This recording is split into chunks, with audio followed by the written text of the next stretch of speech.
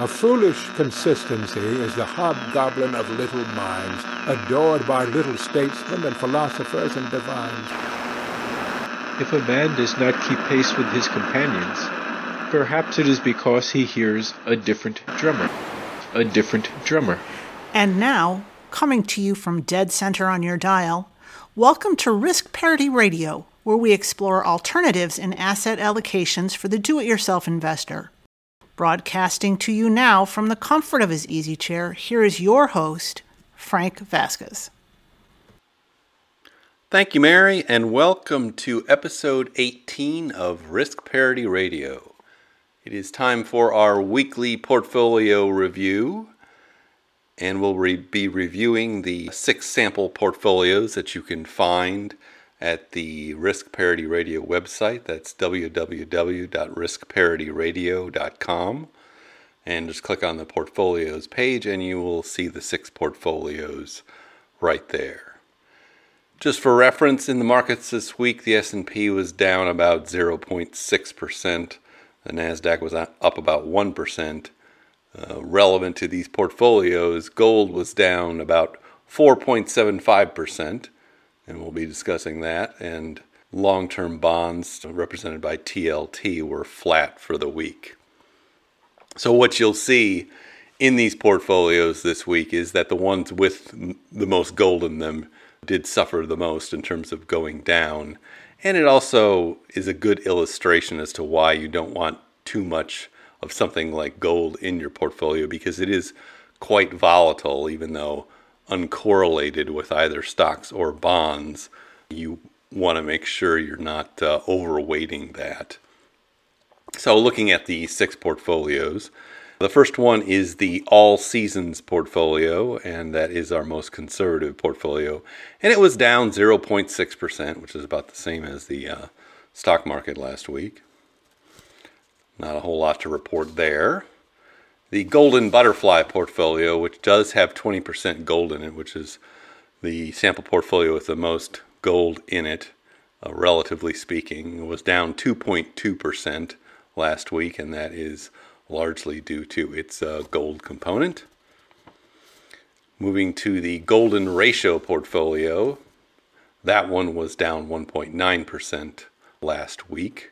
It has about 16% gold in it, so it was less than the others. Really, the stocks and bonds last week were almost flat and didn't do a whole lot in these portfolios. They're relatively stable. Moving to the next portfolio, which is actually our portfolio of the week, the Risk Parity Ultimate portfolio.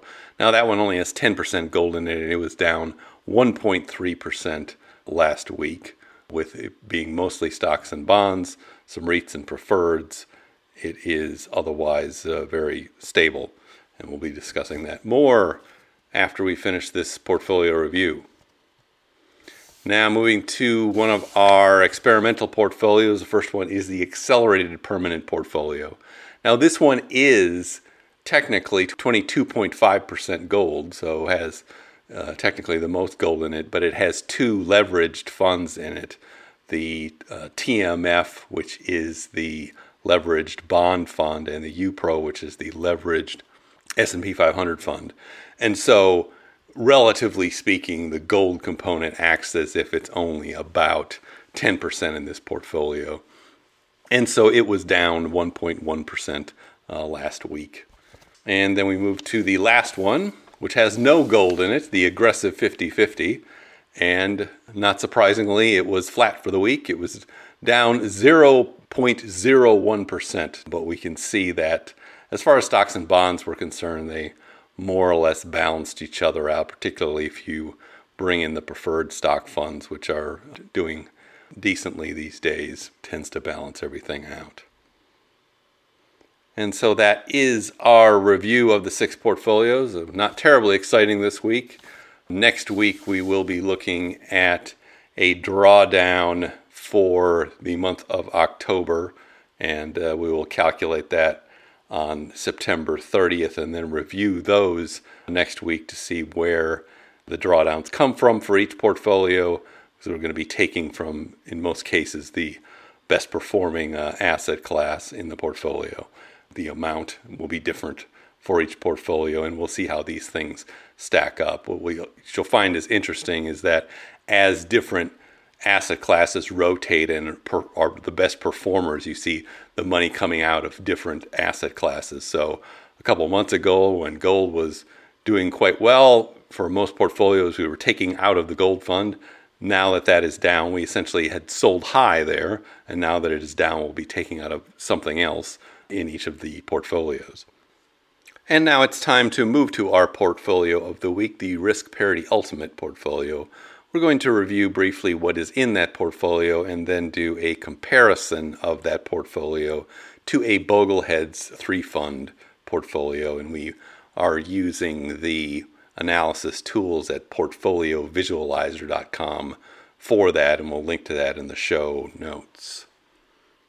So in the Risk Parity Ultimate portfolio, overall it is 40% stock funds, 25% long-term treasuries, 12.5% preferred stocks, 10% gold, 10% REITs, and 2.5% in a volatility fund that is designed to dampen the activity of the entire portfolio overall.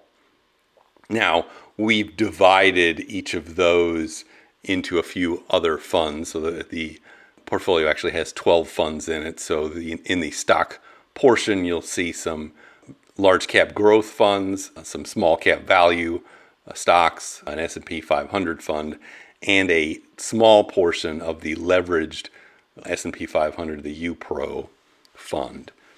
There are 3 funds in the bond section of this. We have most of it comprised of TLT at 15%, and then there's 5% EDV, which is a Vanguard Extended Duration Treasury Bond Fund.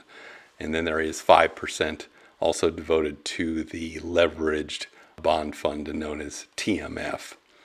And then in the other sections, 12.5% of the preferred shares is in a fund called PFF that we have reviewed in a past episode, and I can link to in the show notes.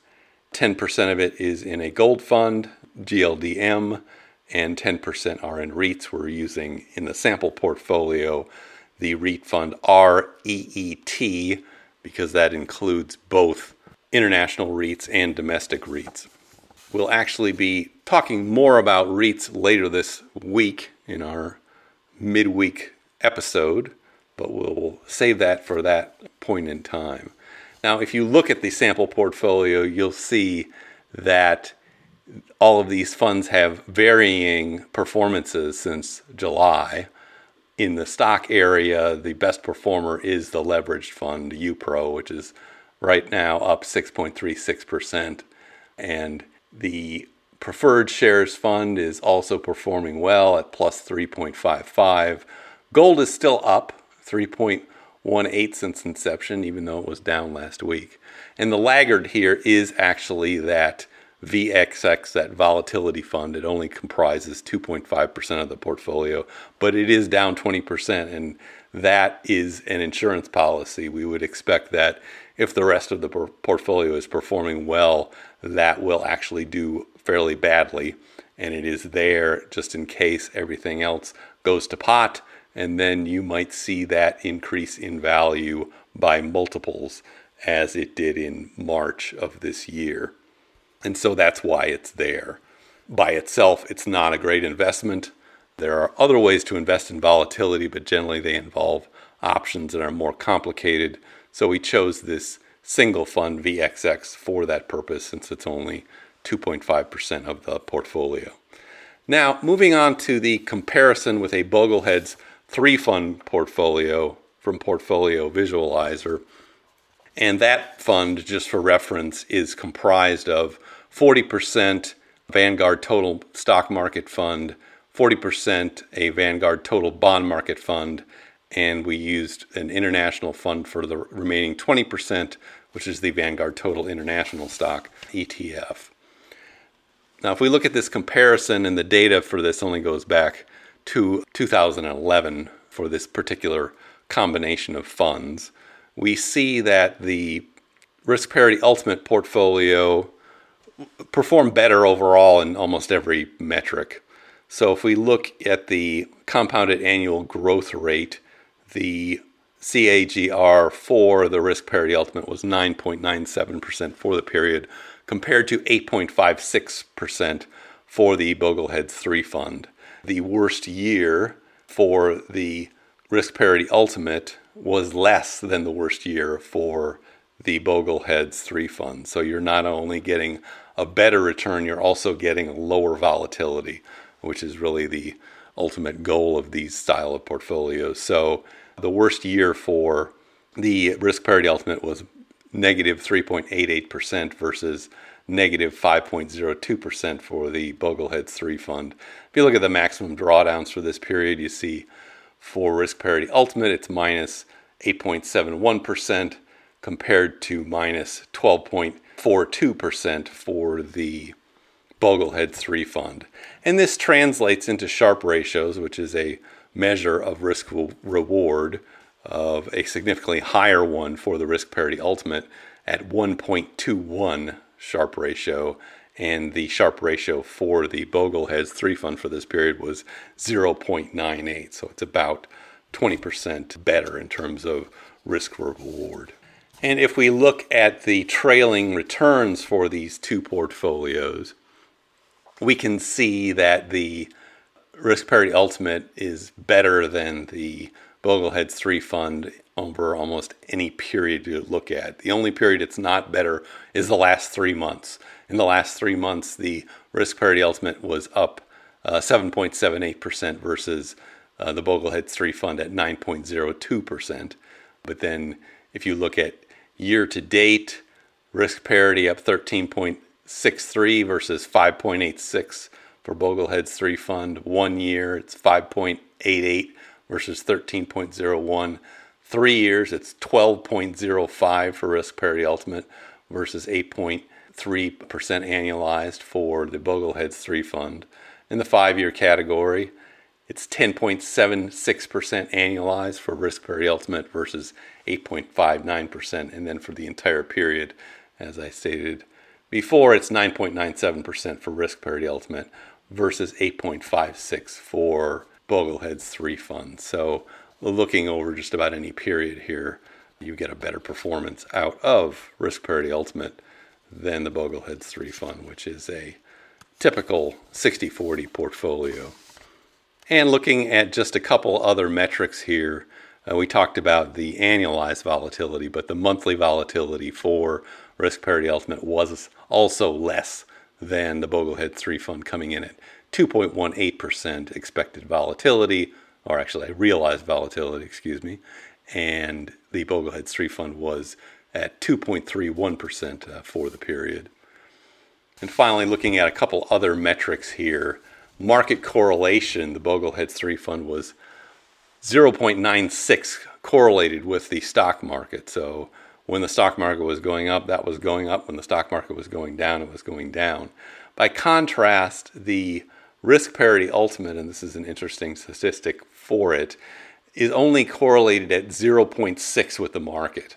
So it really is only going up with the market or going down with the market 0.6% of the time. And this is also reflected in what is known as the beta for this combination.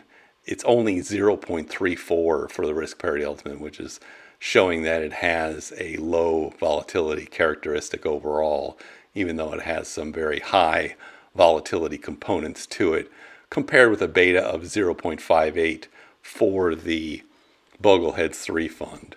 And then finally, looking at the perpetual withdrawal rate for this period, and these are a bit exaggerated since it was a fairly good period for the stock market that this is dealing with going back to 2011. But we see that the perpetual withdrawal rate for the risk parity ultimate was 8.21% versus 6.92% for the Bogleheads 3 fund. So that is a 1.3% improvement over the Bogleheads 3 fund for this portfolio.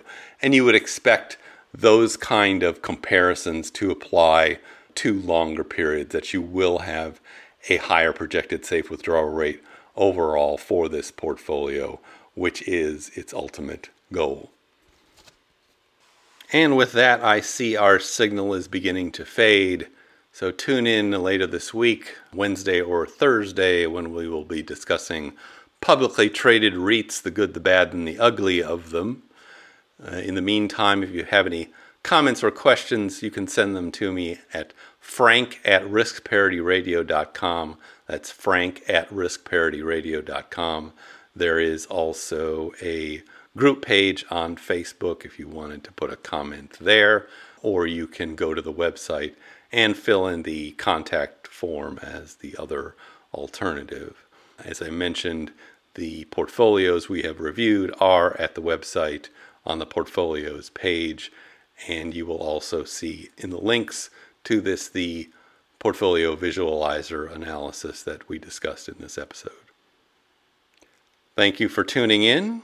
This is Frank Vasquez with Risk Parity Radio, signing off. The Risk Parity Radio Show is hosted by Frank Vasquez. The content provided is for entertainment and informational purposes only and does not constitute financial, investment, tax, or legal advice. Please consult with your own advisors before taking any actions based on any information you have heard here, making sure to take into account your own personal circumstances.